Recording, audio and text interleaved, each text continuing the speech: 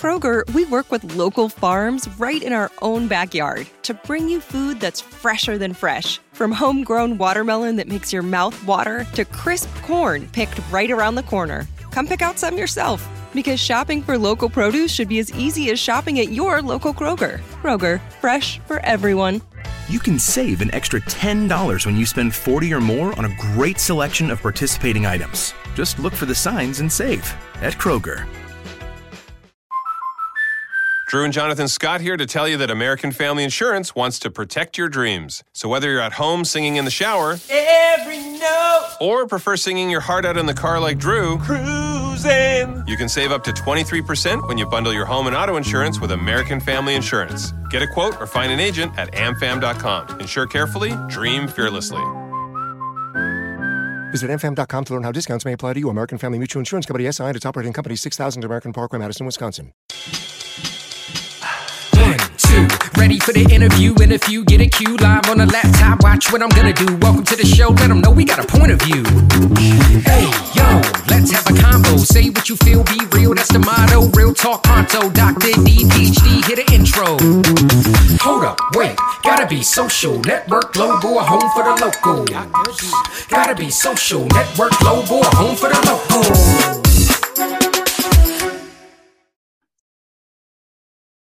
Well, Mr. Sam George here with us today. Sam, thank you for being here on the podcast. Well, Dr. Parker, thank you. It's a pleasure to meet you.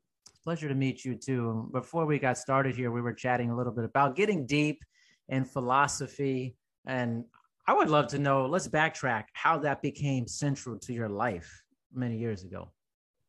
Well, coming out of, basically, I've always been involved and interested in politics. And I went to a Jesuit college, Marquette, and I came across, I was a political science major, and they have an area there called political theory or political philosophy. And I had some professors there that were just outright philosophers and used this old Socratic method. And so then I double majored, I did all the political philosophy, got a degree in philosophy, went on to get a graduate degree in philosophy at Louisiana State University. So, and you know, the relationship between politics and philosophy is very important. And when I mean politics, I mean all of our culture. And the same true is, is true of religion as well. So statecraft is soulcraft, and I never have lost a sense of that. Most definitely. So as I was reading a little bit about you, you were behind the campaigns for legalizing marijuana in 18 states. That's How correct. did you even get involved in that? Well, I'm officially the architect of it. Two billionaires, one, John Sperling, the founder of the University of Phoenix, and George Soros, who needs no introduction. Right. They hired me, and what all they cared about really didn't care about. They just wanted to end the drug war. They wanted to basically deal with the issues of incarceration and the prohibition. And while they supported legalization, we didn't know where this would all take us. But where it took us was basically, I apologize. Oh, no problem. Where it took us to was, when I was doing the focus groups back then, it was very clear that people were, against the drug war. They saw that failing. But the prevalent thing, and this is maybe before many of your listeners' time, is they had this thing called do drugs, do times.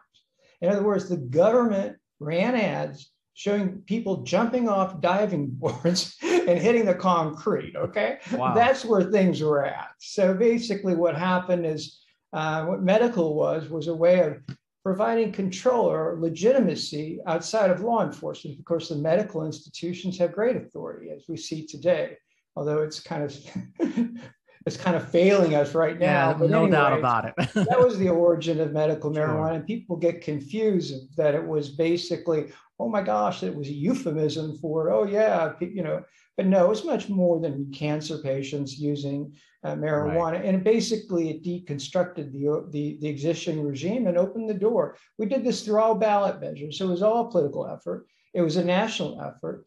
And, there's been no effort like that. The only other effort like that was the effort to get term limits but they were facing a much easier road. So that's how I got involved with it. And you can see how the role of philosophy coming down to a single concept, medicalization, can change everything. Most definitely. I'm in one of those states, Washington State, where it was one of the early states. Yes, it was one of the, I worked on that campaign a little bit. Yeah, I was towards the tail end. Yeah. Mm-hmm. That's amazing. And so, which obviously you've done many things, but leads us into something, I think the crux of this, your book, I'll Get Back to You. And this is an area that I think is so prevalent in our society, how crazy it makes me when people don't return messages. What is the science or the philosophy behind this, and how did you get involved with starting into looking into this? Well, basically, I have historically used my interest in philosophy or ideas through politics. I've done a lot of things, not just Merrill, to change the world through ideas, and ballot measures allow you to do that because you're not just voting for candidates, right? You're voting for ideas. I've done a lot of work in ballot measures. And so politics is just too crazy these days. And I slowly cut back.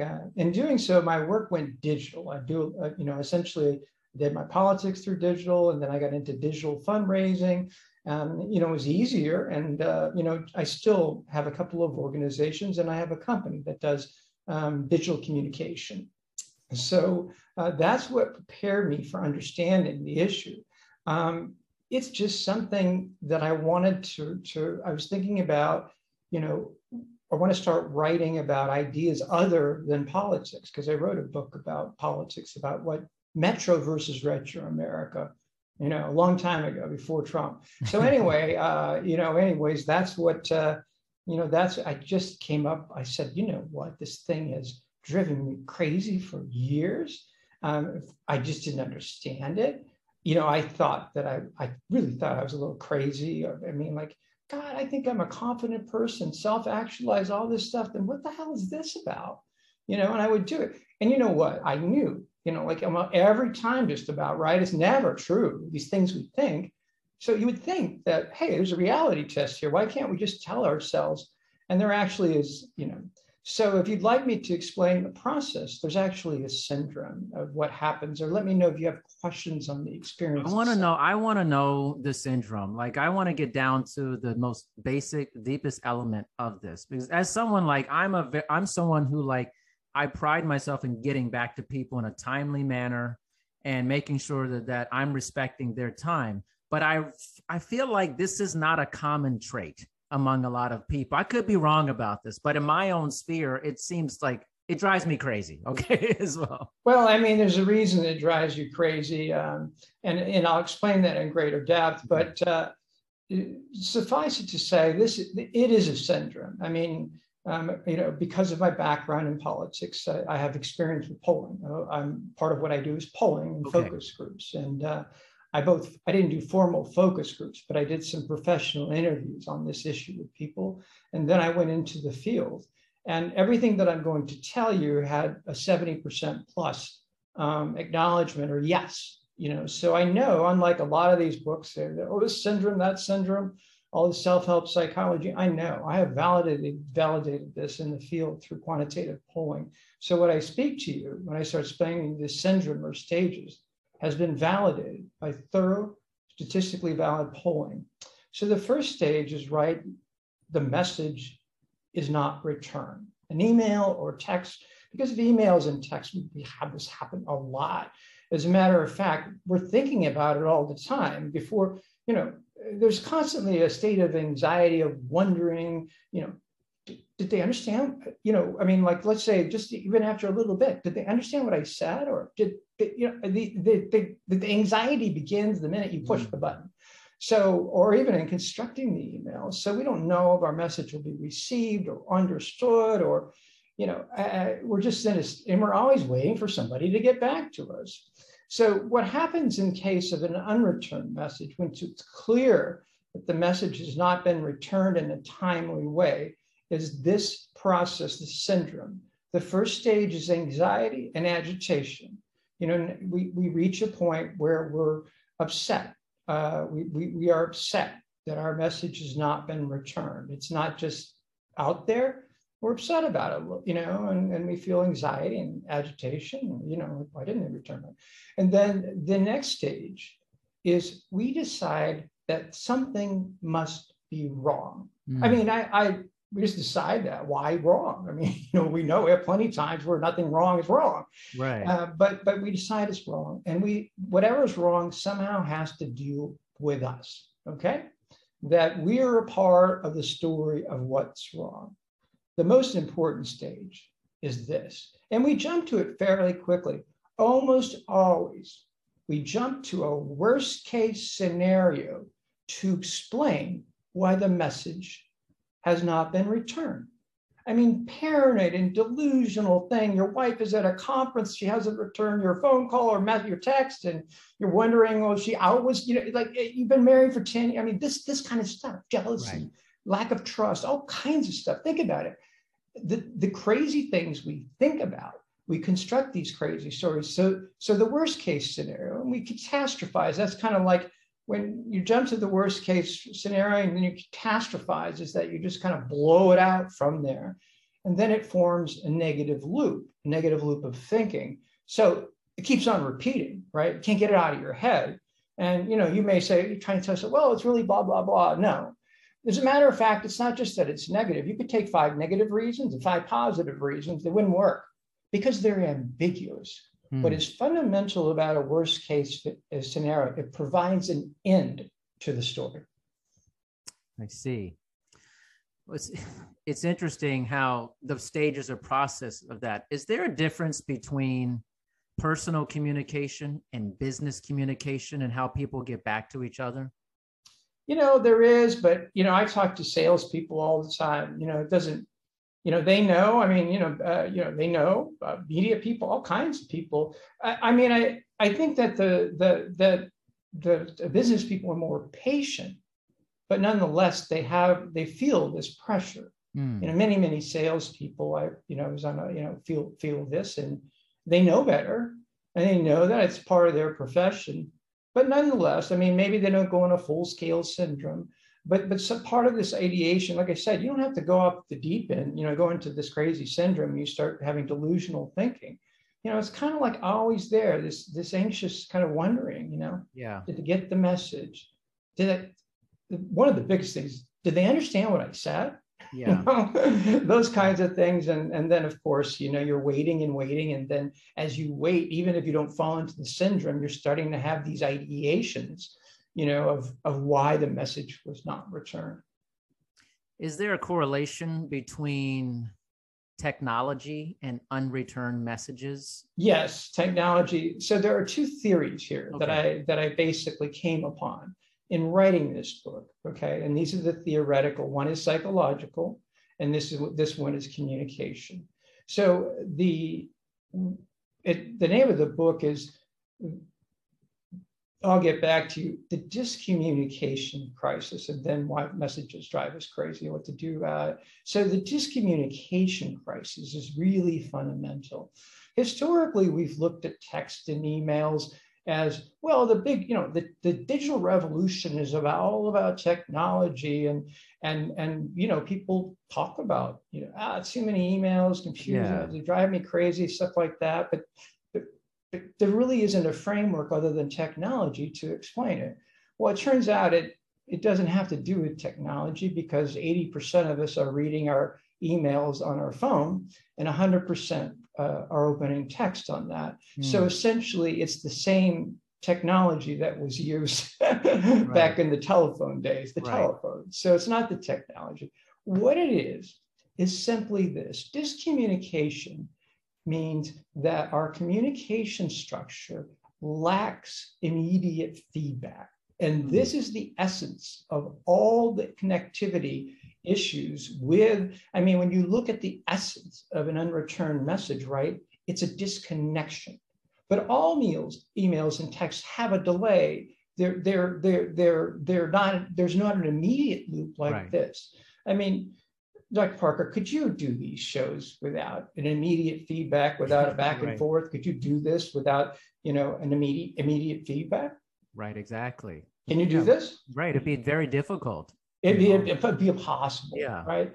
For a number of different reasons, but in thinking that through, you understand that basically the lack of immediate response is Pandora's box, and that really is the basis of the problems with digital communication. Is that simple thing, and it's bigger, in my opinion, than the printing press. People always say, well, the Gutenberg, basically the printing press changed communication forever. No, this is the biggest leap, biggest paradigm shift, because for the first time, I mean, since the beginning, even before our Homo sapien, even before us, our ancestors was speech. I mean, that's what defines human beings. Right. And so essentially all this was immediate feedback loops. I mean, so basically that something which is the foundation, immediate feedback, in the dictionary, talk is talking to someone.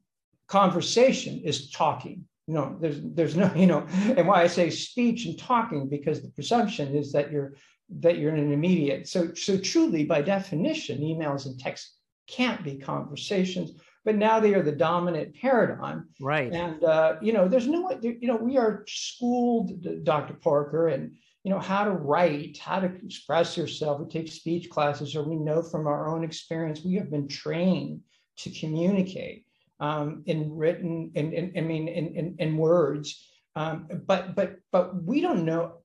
I mean, text and emails, there's no, we're illiterate. There's no schooling. There are not many books. And if people don't even look at them, essentially, we don't even know how to write an email or a text. We don't know how to communicate through these mediums that's been thrust upon us, and we're truly illiterate, which adds to the problem. So there's a structural problem to begin with, and our illiteracy, that is our inability or lack of education of how to communicate with them, magnifies the problem. So it sounds like, and kind of bringing this back to you, that our speech, the technology of speech created immediacy for humans talking to each other. Yeah, it wasn't technology, it basic, right? Speech is what, like communication. First of all, the history of philosophy going back to the Greeks and, through Christianity, it was all about the word, with the Greek word logos, right. Okay? Right. The whole deal, all of Christian, even the Tao, all of Eastern Christianity, Western philosophy deals on one concept. That's the word, or what the Greek word was called logos, okay? So word is the basis of truth. But here's the other side. So we get the miscommunication. The other side of it is just truly what we're losing. When you have a conversation, like this, most conversations are quote unquote good conversations. Right. There you can clarify, you get your voice heard. How many times you get people actually listen to you in life,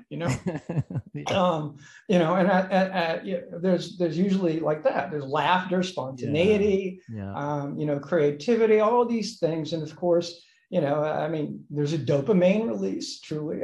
Essentially a feel-good drug is released when we basically have the conversations. But there's no such thing as, and at the end of the conversation, you know where you stand, right?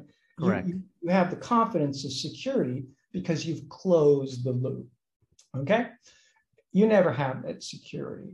Even in a text conversation, all of a sudden you're in the middle of text, you're going back and forth, and all of a sudden the other person doesn't respond. Yeah. Where did they go? You start questioning. They didn't say bye. Right. That's very common. So we're, it's a state of constant indeterminacy, and so there are no good text message conversations or email conversations. And then in terms of communication, what we can talk about is a fraction. Yes, no. It's very, very basic with emails and text. There's no way, lots of luck getting deep on a text or an email. In fact, I recommend to people, don't even try. Don't try and get deep. Never on emails and text, never try and express, like negative thoughts. These kinds of things are just, become very, very volatile. But you know what? The truth is we can't blame this all on digital technology and email and text like they're the bad guy. No, we're the bad guy. Yeah. We don't want to go back. We're lazy. Oh my God. Right. You know, having a phone conversation is a last resort. We'll do everything we can do to avoid a phone conversation. God forbid a meeting. There's no more days of when, oh, we talked for hours, or we stayed up all night, or having coffee. These are all, so it is not just the miscommunication of the discommunication crisis, that's broken that up. It is also the psychological. We've lost something. We're losing something because at the predominance of email and text is coming at the cost of conversation and human interaction, which is the basis of what it means, which is the basis of who we are in terms of as individuals, as well as the basis of our relationships. Relationships suffer severely from texting, especially from texting. I mean, the stories there's a story in my book about someone who actually commits a murder based on an unreturned message, which is partly true. So that's that, so it's twofold. We've lost this communication's much more difficult. We're in a state of anxiety. That's the psychological, and then we've missed out. We're, this is pushing conversation and speech, that thing we talked about earlier that has guided, us through the beginning of time. We're losing that, it's pushing it out the door. And so it's not completely gone, but it's definitely been pulled back. So how do we live in this forward momentum? We're not going backwards based society, to live in this email texting society, but also keep talking to each other alive. How do we exist? Well, would you let me first explain the other thing, because because I think it's important, and the question you asked, I'd like to lead into that after I finish. There's another theory that was developed. You explain to me the context of why there's so many unreturned messages, et cetera, and what the this whole thing, but get back to that experience, get back to the syndrome. Like, why do we do this? Why does an unreturned email or text throw us into some sort of delusional state of mind where some of our best friends we're questioning, distrusting, coming up with scenarios where somehow they're trying to do something negative to us? And so what causes that?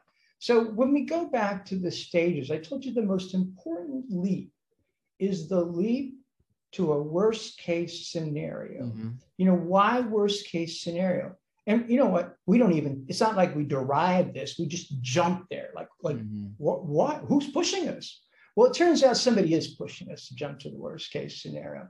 And it's not our monkey mind or the dark fight or flight or fear. This has nothing to do with fear. You think, well, it's about fear. No. It has to do with rationality itself, our minds, the highest form.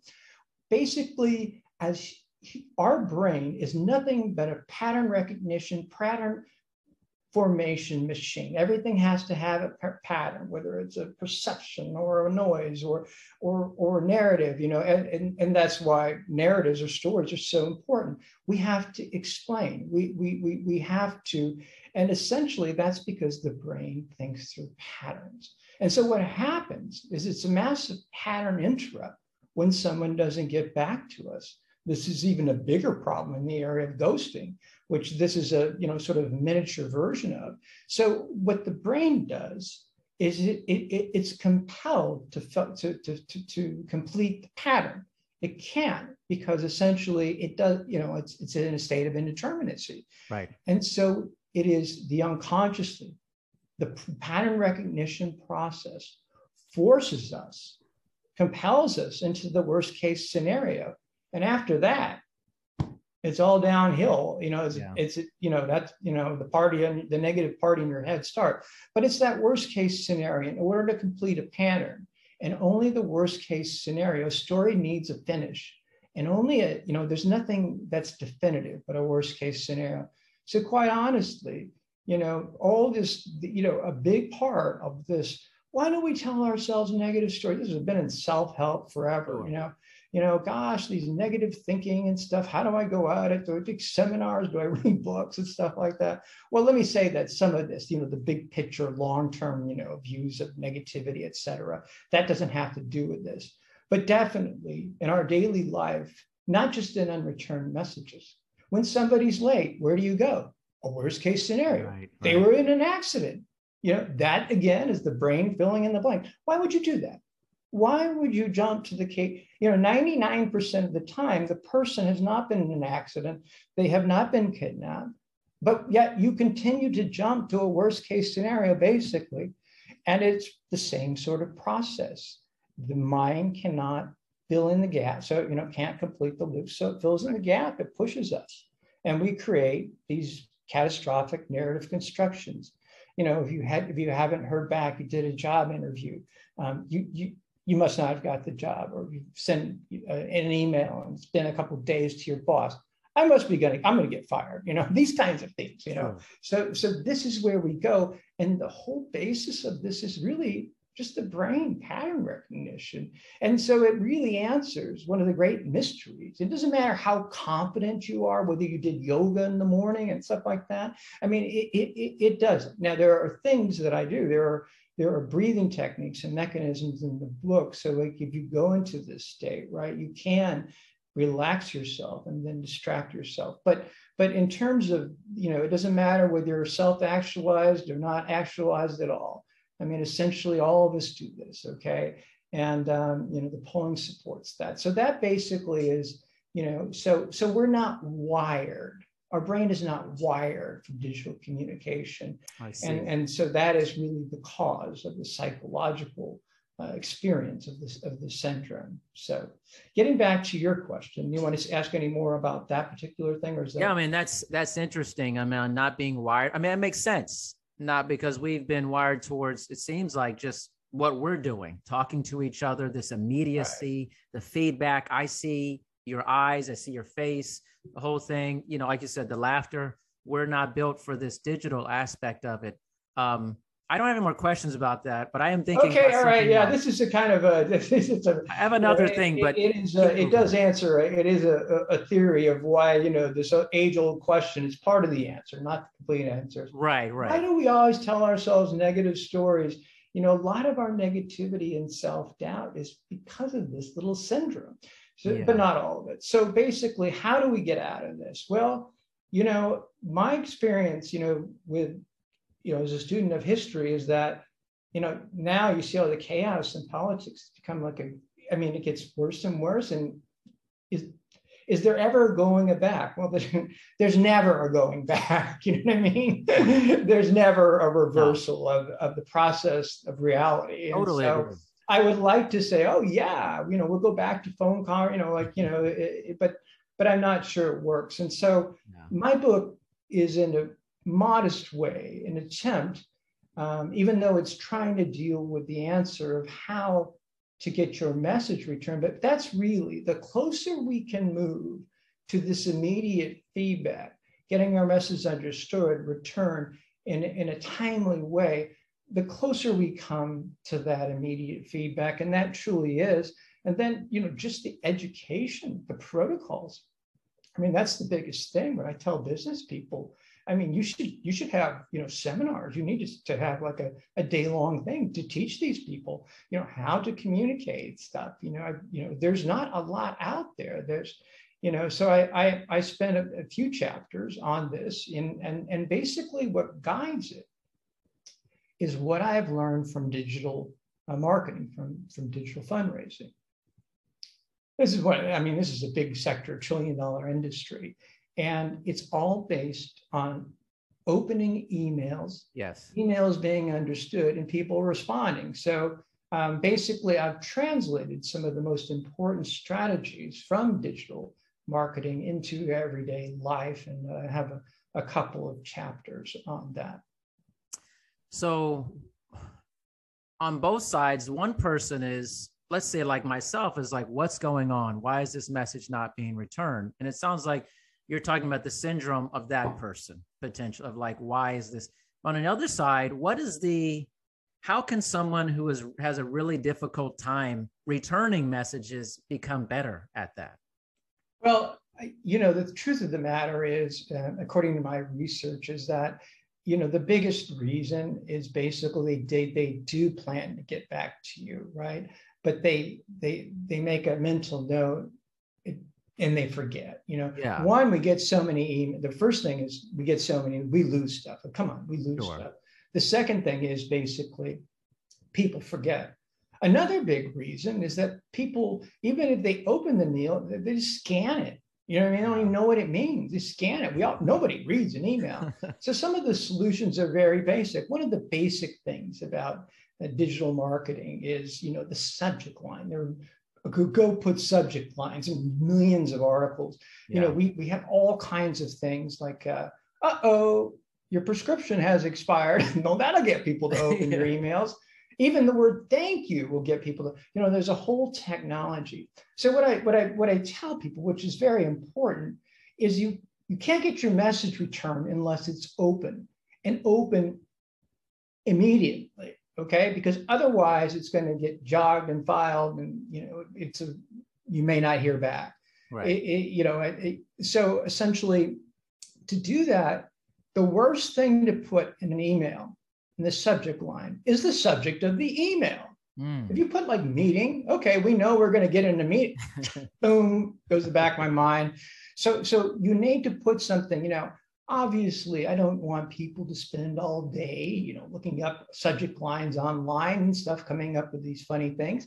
So what I tell people is very simple. You just come up with a pattern interrupt that shirks the curiosity. So let me ask you, Dr. Parker, just come up.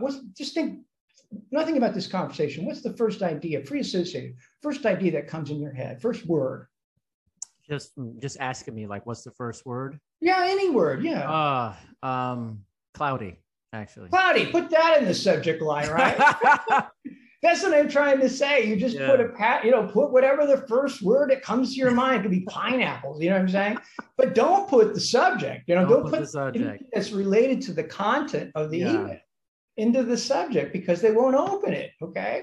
They won't open it. I mean, that's just, from the research, I know from digital marketing, they won't open the email if it's a subject line that because people can open these emails. It's not like we go somewhere. I mean, the phone, we're looking at our computers and our phones are with us. So it's not like we're checked out, going, like we've left the country or something.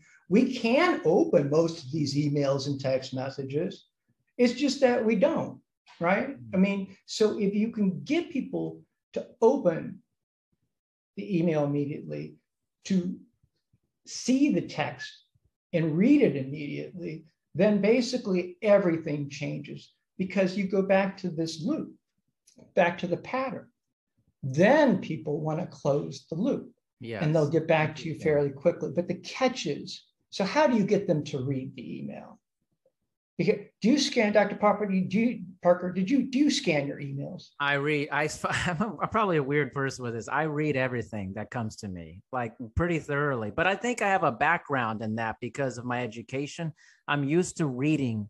Things are always important that come to me from my school. But tell me about your education. Let me so I understand, because you are unusual in that respect. Yeah, in a sense, just from doing research, having a terminal degree, spending so much time reading research articles for literature reviews, putting my dissertation, thesis, all this stuff.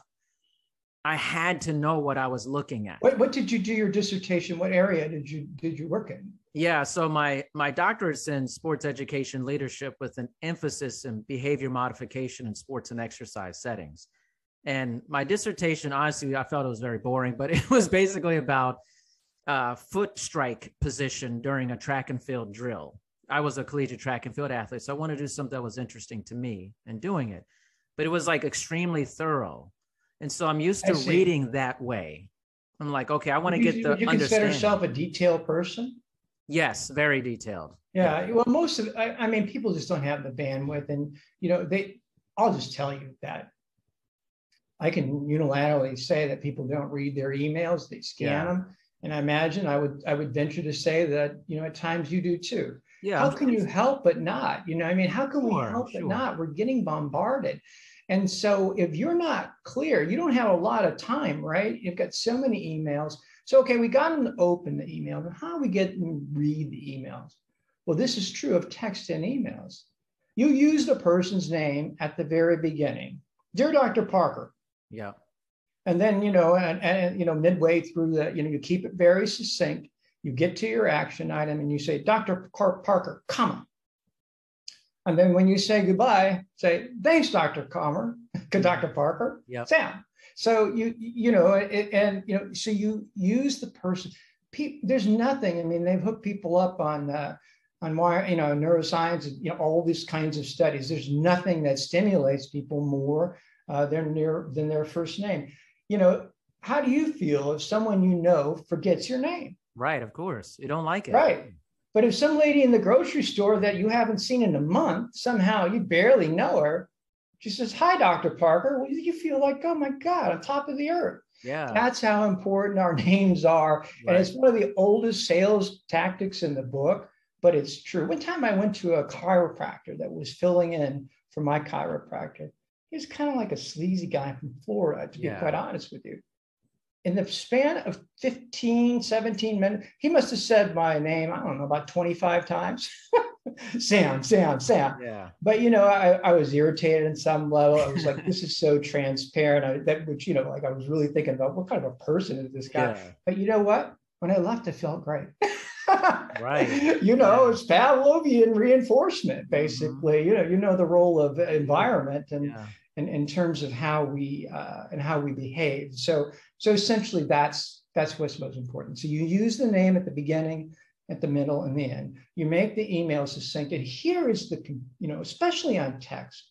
On text, you just kind of presume that they see your name, they know who it's from. Very rarely would you say, hey, dear Paul. No. Yeah. You should do that on text. That's the most important thing you do. And that'll increase your chance of getting an immediate response exponentially. And use it throughout the text conversation, but definitely at the beginning. But the most important thing then is like with text. Hey, how are you? Or what's going on? I mean, emails, well, first of all, with the emails, there is more deliberation, right? Sure. There's composition. But it's kind of hard to figure out what people really, what's this about? What's the bottom line here? And the more work that you make someone do, the less likely they're going to return the message. If they, so not understanding the message. So to get through that, and it's true, but you should ask a question. Now, every message that you want returned should involve a question, even if it's not a question. Put a question in the email and make that very, very important. And in text too, ask a question, because then, text is just vicious. With email, you have to kind of try and ferret through what the person means, but in text, and it's just like, I'll tell you, if you let's say a couple of people on their second date, who doesn't, thanks, had a great time. Doesn't matter if the guy sends it to her or whatever, or he to him, but I can guarantee you, they just said, thanks, had a great time on Thursday night. By Friday about 2:00, they think this isn't going anywhere. Yeah. This. Now, wait a minute. You didn't ask for a response. Yeah. But yet you're responding like they didn't get back to you, going through these catastrophic things. And so essentially you don't send those kind of BS texts. You essentially understand every time you send an email, and this is what you need to understand, or a text, you're inviting this kind of anxiety into your life. So be very careful about, sending out any kind of communications. Just like in conversation, you have to be careful of what you say. This is a different thing. You need to be careful when you send out these communications, because it could very well trip this syndrome. Yeah. And so that's the second thing. And then when you ask a question, it's very important. Don't make it like, so what do you think? Or I need your input, or blah, blah, blah, like some open-ended vague thing. Yeah. Yes, no, either or. You want the question. Now, obviously, you're not going to put yes, no, or whatever, but you want to create what's known as a limit situation. So the question pushes people to respond. And then on top of that, putting into an either or, yes, no kind of limit situation forces them for sure. So the question provides clarity, and it forces them to respond. And then finally, I'm just giving you some of the three basic things is always follow up. My research shows that 70% of the people welcome this. Like I said, the big problem here is not that people deliberately not returning messages. It just gets lost, it gets lost in the box or forgotten. And so they welcome a follow-up, but people are squeamish about that. Yeah. And so it's very important to follow up. And I have a simple answer for that. Don't forward the message, okay? And say, because then it takes work. They have to try to piece through. Don't send a message. Why did you return my message? Oh, because that will put them in a defensive mode. Sure. Simply, in the case of an email, send the exact same message and put a different subject line on it. That's it. And in text messages, just write the text like you had never written it before. Right. That's it. Yeah. That's all there is to it. Yeah. You don't change anything, just resend it, because that really is the nature of communication today. Yeah. Like everything else, it's a matter of repetition. So I agree with that. Kind of some of the basic things, but there's all kinds of things. For example, I go into it, don't put more than one subject in an email. I mean, because of the scanning, I can't tell you how many emails. I do this all the time, like scan, theoretical mind, so trying to get to the essence. Well, I missed the two other points. I mean, honestly, I bold things out, I put numbers and hyphens and stuff like that, but it really means this: do not put two different concepts in the same email. Okay. Right. And a similar thing applies to, but really text messaging is more conversational in nature, but effectively it's not. Yeah. So it creates the expectation. So those are some basic things you can do. And like I said, there are many, short, breathing techniques. Simply doing something what's known in yoga as pranayama breathing. Basically blow out for 10 seconds, then hold, then, pull in for 10 seconds, breathe in for 10 seconds, hold it for 5 seconds, and breathe out for 10. And just do that 10 times. And you basically, this rattle thing going on in your head, will go away temporarily, at least, and then you can distract yourself. Right. So something that simple. So those are the kinds of strategies. Once we have an awareness, like now you understand that, oh my God, I'm not crazy. Everybody does this. And I had a lady really, ghosting, 2/3 of the people that I polled believe this is a form of ghosting, right? Ghosting is a big deal, right? Yes. Where somebody cuts you out of their life, they never respond, right? But it triggers some of the same, and the miniature psychological symptoms we talk about become scars for life, okay? Yeah. So this lady who ran the ghosting podcast, she clearly had been ghosted. Okay? Clearly. And oh my God, she talked about my book. She said it was a game changer. It changed her life. Because to her, she could understand now why she had been ghosted, why she was having these experiences, but she had that. And so similarly, these kinds of things so when we have perspective, of what's going on, of what the problem is, of why our message isn't being returned, there's nothing, that kind of helps. It doesn't stop us completely, but it does provide us the context. Using the strategies, you avoid the situation to begin with. And then there are strategies you can do, simple breathing exercises to calm yourself down in the case this does occur. But remember, every time you send out an email or a text, it's an invitation to anxiety. It makes so much sense, especially as someone like myself who I certainly get anxiety from this. I don't often think of the worst case scenario. I'm not a worst case scenario person. I'm just more of like, especially if like someone sent me something and I reply to them and then they never get back. I'm like, wait a minute, you contacted me. I did not invite this. That's always a weird one to me. I find it hard. You may not be a worst case scenario, but if you're not going through these ideations, I don't believe you. I go so, but I never think like they had an accident or something like, I don't know. No, wait a minute. You're saying if you're somebody like your girlfriend, somebody close to you who's been is late 3 hours, you don't think something bad happened to them? No, well, what's funny is like stuff like my wife, she never does that to me though. Like that, she never pulls that with me. Right, but I mean, the thing But if is, it's but like I'm sure that in life, I mean, listen, yeah. I think that, what you described yourself, you're a thoughtful person. Yeah. You're unusual in that respect, and you're an unusual person. You're a gifted person, and I can Thank tell you. that, and I appreciate Thank that you. about you.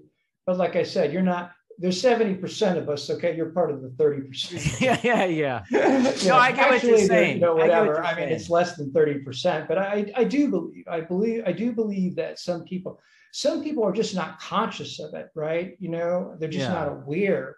I mean, this is the first time, I'm sure, that someone has probably even talked to you about this experience. Is that correct? Agreed. Yeah, I mean, so that's what really got me here is this is something we all experience, or most of us experience. I mean, it's a crazy thing of life, and no one even talks about it. I know, how weird is that? Well, that's what I'm saying is basically I'm bringing to light, truth. Yeah. Something that no one has ever talked about. And my gosh, this response is great. I mean, I don't know, in podcasts, especially because there's more bandwidth, Front press, I don't even know. I've gotten some articles, but what do you do with this? Seriously, what do you do? They focus, they don't have time to talk about the psychology and all that stuff. I mean, what would you do with this? Like, okay, I understand, I agree, but this isn't news. Yeah.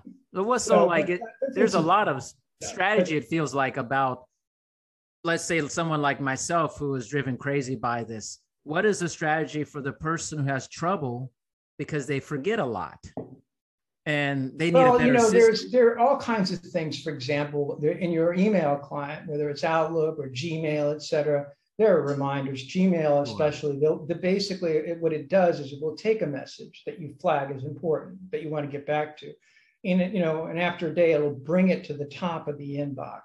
So there are that's probably using a structural, because you're behavioral psychology. So this is something, if you're worried about that, if you do this a lot, I would use a structural method, because you really can't change you, but there are many, email clients, whether it's Outlook or whether it's Gmail, have programs where basically you say, okay, you just hit something. Okay, I want to get back to this eventually. And it will bring it back to you and remind you. Not just send you a reminder, it'll actually just show up in your box like it's a new message. Yeah, that makes sense. I mean, I use reminders all the time for myself. I'm a big systems person. So I I just don't want to leave somebody hanging. Like, it's very important to me. Maybe they don't feel that way. I feel the same way, but again, most of these communications that are not returned, far majority, are not intentional. Sure. You know what I mean? They're not intentional. Yeah. They forget. So how can, if you get an email and first of all, things get lost. Okay. I mean, not for you. Okay. But there's so many emails, incoming stuff. We get 100 a day, average business person. So it's easy for things to get lost. 2, we scan things. And if we can't really figure things out, then we file it. 3, if we get some predictable subject, we file it. So the real issue is not conscious, intentional. There's only 10% of the people that intentionally, they're not aware of this. So they're not, I mean, there are some people that are self-aware like yourself that are thinking about it. I certainly do. Yeah. And I do have, I mean, I'm going to a catastrophic thing, but it definitely, it bugs me, or sometimes, that's why you have to keep things simple. If you complicate things, for example, avoid using attachments, right? Don't put links to websites, right? For example, if you're going to want something from a website, edit, copy, paste, or put a screenshot, so everything is right there in the email. There. Yeah. It's just, you have to communicate clearly. You have to try and construct email for response. That's just the bottom line here. Yeah. And that one thing alone could change everything. And that creates the immediacy of them responding. But yes, I do think that people, it does bother people. It does make people, gives them anxiety, right? I mean, there are times, like most of it's this, but certainly there are times, when you kind of have, but a lot of times, tell me, Dr. Parker, that you want to get back, a lot of times it's something substantive, right? That you just, I don't know. I mean, like somebody has asked me for my business for bank statements or whatever. Now, I'm not basically a detailed person. For me to go to Wells Fargo, pull the goddamn bank statement, you know what I mean? Yeah. So for sure, I'm going to put that off, but yet it bothers me. It bothers me. I'm thinking about, well, I didn't get back to that person. Yeah. So usually it's, I mean, not always, but I mean, something that you can answer very quickly, you usually just answer it. I mean, close the loop. Close the loop. Because, just like the broken loop drives us crazy. Well, and community, we want to close the loop, right? Yeah, it makes sense. You've heard of that word closure? Well, yes. That's basically on a macro level what this is all about. That's so fascinating. I never thought about it that way. And I think that's why for myself and so many people, it is that lack of closure. It's like, for me, I always say, it's like you're just hanging off the cliff. Who's going to rescue this person? Like they're just sitting there. And I think that's the ideation you're going through. Like, and I'm always like, either yes or no. If it's no, I'm fine. Just get back to me. I don't care. Well, that's the thing is, like I said, that closure is why we jump to a worst case scenario. It satisfies the brain, but it doesn't satisfy us. It sends us off into the moon. But we're forced into that because the pattern can be processed at that point, at least provisionally. Right. And, I don't know. I mean, all I can say is that awareness, right? That by reading this book or listening to this conversation, you're now aware that this exists. You know why it exists. Yeah. You know why you're having those feelings, and you have a little bit of a strategy of how to approach things. And like I said, simple breathing, take in 10, push out 10, hold 5. That will quell your anxiety. And but the system, though, like I said, I don't know where this is all going. Me too. I do know this is that this kind of interactive video is not at this stage is not the solution. Right. We did a poll of people who work virtually, okay, and 22% of them say a major reason they want to they don't work in an office. Well, first of all, a third of them want to go back to the office. Yeah. But 22% of the people say, it's the emails, all the emails that really drive them crazy. But even more, 27%, the biggest problem for remote workers is interactive videos. It's not so bad when it's one-on-one like this, but if you're dealing with multiple people, oh my gosh, it's, a conference call is just so much of a better, more intuitive solution. So I do think it's important I can tell you people that, I don't think as a society, I do think it's important. One thing that I wonder sometimes, though, is that let's say that texting came first, right? And emails came first. Right. And all of a sudden they came up with this thing called the phone, where you could talk to people in real time, who knows? I mean, one could conjure up the notion that, hey, people would jump all over it. They'd be delighted about it. Huh. That is, I mean, right? If all you've been doing is living in the cave, looking at the shadows, like in the Republic, where you look at it, you've been in the shadows, and all of a sudden, oh my God, I can talk. Do you remember the Cuban Missile Crisis? Do you remember what that was? I don't really remember it myself, but I learned about it, but I don't. Yeah. So basically, for your viewers, I mean, there was a Cold War, and the United States and Russia were always in the brink there, of the end of the world. Mm-hmm. Well, the end of the world almost happened, and it happened because the communist Russia put missiles in Cuba. Can you imagine if China put missiles in Cuba today? Okay, the situation is no different, but they did this. And so there was a series of telegraphs between the Russian Prime Minister Khrushchev and John Kennedy. And so rather than talking this out or having a meeting, that probably could have sorted through the problem very quickly. It escalated because of the first text message called telegrams. They didn't understand, and there was all this miscommunication, and people got delusional, especially Khrushchev. And it took Bobby Kennedy. The closest the world has come to ending were over text message, over telegrams that were distorted. It fueled what's known as the Cuban Missile Crisis that may have never existed. And so what did they do after that? they installed the hotline. That's right. Right. And so what does that tell you? What is exactly?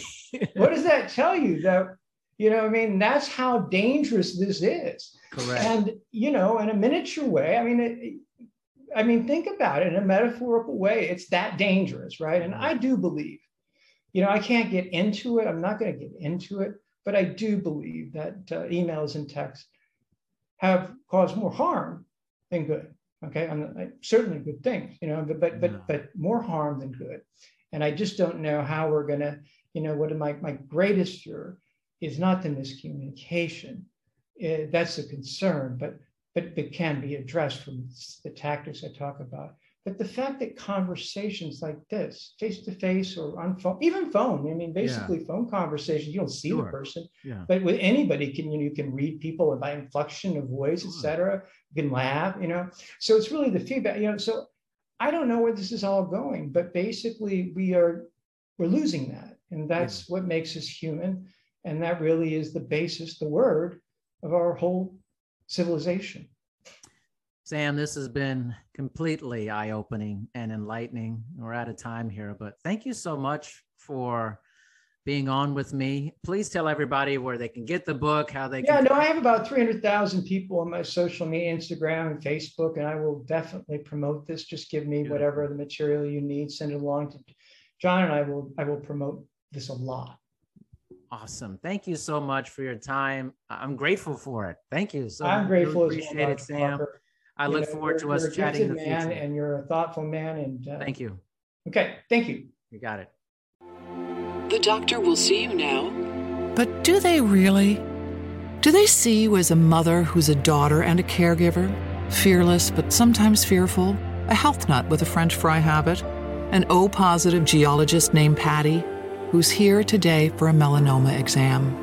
At Kaiser Permanente, we believe the only way to care for all of you is by seeing all that is you. Kaiser Permanente, for all that is you. Learn more at kp.org.